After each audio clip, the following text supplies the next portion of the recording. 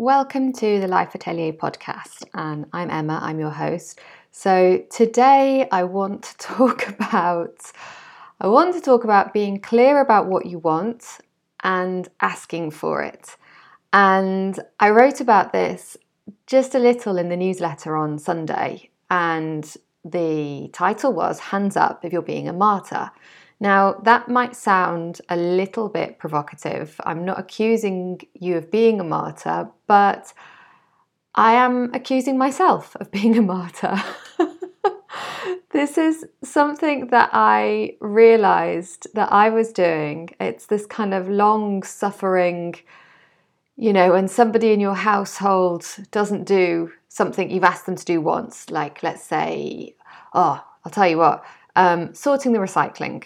Whoever you live with, whether you live on your own, you live with people, with family, with your partner, I'm pretty sure you've had that experience where you have a different list of priorities about what's important to the person you're sharing your space with. And I'm sharing my space with a 25-kilogram dog right now, and her priority is very much, there is a noise outside. And why aren't you checking what the noise is? And my God, it could be coming to kill us. Why aren't we checking what the noise is? Whereas for mine, my priority is sleep at the moment. I am focusing on sleep. But aside from what our feline and canine friends want in our lives, it has been for me in the past recycling. And my partner just mixed all the recycling. And even thinking about it now, I start to get annoyed about it. So there can be something like that where you have either said, please can you do this? And then the person hasn't done it. Or you haven't said anything at all. And every time they do the thing that pushes your button, you don't necessarily say anything, but you do a or you just kind of grit your teeth, or there's a little voice in your head. I always like to listen for the silent, or not silent, but very tiny little voice that you hear in your head after you do or just before you do something, because it's always there, and it might be, fine, I'll do it, or don't bother, or of course I'll do it, I do everything. Whatever it is, there will be a little voice. So the reason this came up in my head is because I, living in Normandy, the last few months, you might know if you've been listening to these podcasts or if you follow me on Instagram, my friendship group has increased by age dramatically because there are a large number of retired British people in Normandy. So what I've been able to see is what the women who are 30, 35 years older than me, what the result is of them doing everything themselves for the last 60 years. Well, let's not say 60, last 50 years. Probably when they were children, they were, oblivious to things. But it doesn't fix itself. That's what I want to say. If you are doing things yourself, you're taking on responsibility, you're just doing, for those of us who are self-employed, and if you're in the Life Atelier, I talk about this a lot, where we push ourselves. So we set a boundary and we say, okay, I'm going to close my laptop at 6 p.m. and I'm not going to open it after that. And then it gets to 6 p.m, you haven't done everything on your list, and you say to yourself, I'll just do tonight. I'll just work late tonight, and then I'll be in a great place tomorrow, and I won't have to work late again. And what happens? 2 years go by, you're still working till 10 o'clock at night, and then your sleep is affected because you've been looking at blue light late in the evening, and your brain hasn't had time to process everything. Your sleep is crappy. You wake up feeling bad, and this cycle continues. So what I can see with these women who I love, and they're amazing, and they're running sanctuaries and foundations, and they're changing laws, and they're busy, busy, busy, but they're doing everything themselves. And while they're happy, there is also a little resentment, okay? And it's fair enough because they're tired. But when we have conversations about, are you asking people for help? Are you telling people, that you're doing all of these things? very often the next response is, oh no, I don't want to bother them. Or, I don't want people to think I'm difficult. This comes up a lot. I don't want people to think I'm difficult. So what happens if people think you're difficult? That's what I want you to think about. Now, you might not have this problem. You might be quite comfortable with being considered difficult, but the result of that might be that you still feel slightly stressed and resentful because people aren't helping, but you've pushed them away. And that brings me to the second idea, which is that we're training people to not help us when we tell them. And again, I don't want you to think I'm saying this about you, because I notice it myself. I was doing some work with Renee Washington, who was the coach that trained me. And I asked her which book she recommended, and she said a woman called Tosha Silver. And Tosha Silver is very, very spiritual. That's not normally my cup of tea, but one of the exercises in her books is to say, it's easy for me to receive. And you have to say that every day.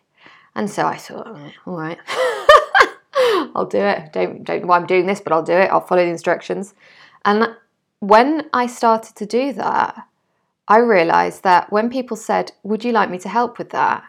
It was very difficult for me to say yes. Could you lift that thing that I look like an ant trying to lift an apple core? Yes, would you be able to do? Wow, amazing.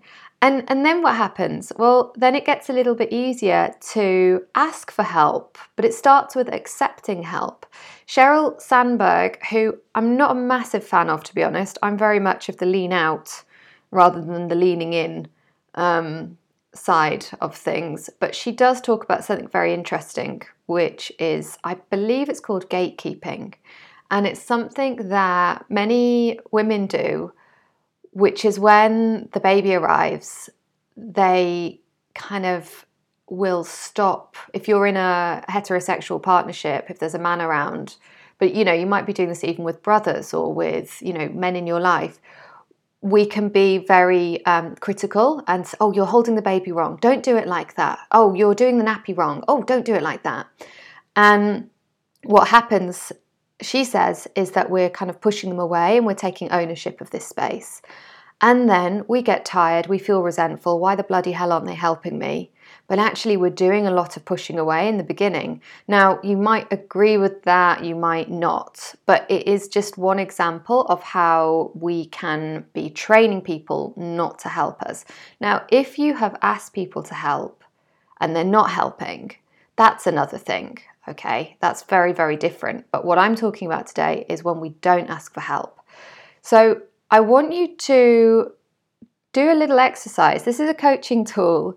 Catherine Gray talks about this. Catherine Gray wrote a book called The Unexpected Joy of Being Sober. And I love that book. I read a lot of literature around addiction, around alcohol. I just find it fascinating. And it also helped me manage my own relationship with alcohol. And in this book, she has this exercise called future tripping, where when you're thinking about doing something, so for her, that was, considering having a drink of alcohol. But for you, it might be, are you going to not ask for help? Are you going to say no when people offer help? Are you going to volunteer? There's loads of us, we volunteer to do lots of things. Oh, I'll organise the party. Yeah, I'll do that. But really, we don't want to. We want to spend time on our own. We're doing it to people please. So future tripping means you just take a beat, train yourself to just take a moment and journey forward. Just visit the future. What happens? What happens if I do this? What happens if I don't do this? So for me, I want you to think about that even on a bigger scale, because something I mentioned in the newsletter, I've lived in a few different countries now. I've been in Australia, I've been in Spain for a long time, I'm in France now, originally from the UK. And I have seen very different demands on governments, demands on workplaces and expectations from different cultures. So what happens if, as a society, we don't demand things from our politicians and we don't expect and ask for certain types of behaviour? Well, I'm recording this on January the 21st, and we have got an absolute, I don't know if I can swear because of the podcast rating, an unpleasant situation with Boris Johnson. Okay. And some might say, why have we ended up with this? We don't deserve this man. You know, we're a lovely country. But I would argue that we get the politicians that we vote for. And it is a very British thing to not kick up a fuss and not complain. You know, oh, don't protest, don't go into the streets, don't just keep calm and carry on. You know, all these cliches that we proudly put on our mugs. And, you know, whereas in Spain, and in France, people get in the streets. When they are not happy about something, they protest. And like it or not, it can be extraordinarily inconvenient, I have to say, when you want to get a train and you get a text message to say that the unions are striking. And that's it. No alternative, no bus, no nothing. You just can't take your train. That is very inconvenient. Yes, it is. But my sister has had health problems, and her company have looked after her. They have protected her. And I've seen a lot of things here where people really are protected. So that is on a wider, I just got a bit sidetracked there with my politics. Sorry about that. But that's a very extreme example. If we come back to our own lives, do that future tripping exercise and just think about, okay, if I continue to refuse help, or if I'm not clear about what I want out of a certain situation, where will I be in a few months? Where will I be in a few years? Or even later today? So at the end of the day, will I have mental space to wind down, to rest, to sleep? Or will I be tightening up this clock, this thread that's wrapped around my brain even more, so that tomorrow it just keeps winding up and it keeps winding up? So that's something to think about. Now, as always, I give you a little homework. So that's kind of your first homework is to practice. I was a teacher for a very long time, so I shouldn't call it homework. It's more an exercise for you. But the first one is to practice future tripping. The second one is to ask yourself, are you being clear about what you want? Do you yourself know what you want, or are you ignoring it? If you don't know what you want, how can you give yourself the space to find that out? And if you do know what you want, are you communicating that to the right person? I don't mean go in the streets and carry a placard to tell the Prime Minister that you're not happy about what he's doing and his parties. Although, if that is really the most important thing for you right now, go for it. But it's even just in a little way. Are you telling your partner that you need more help?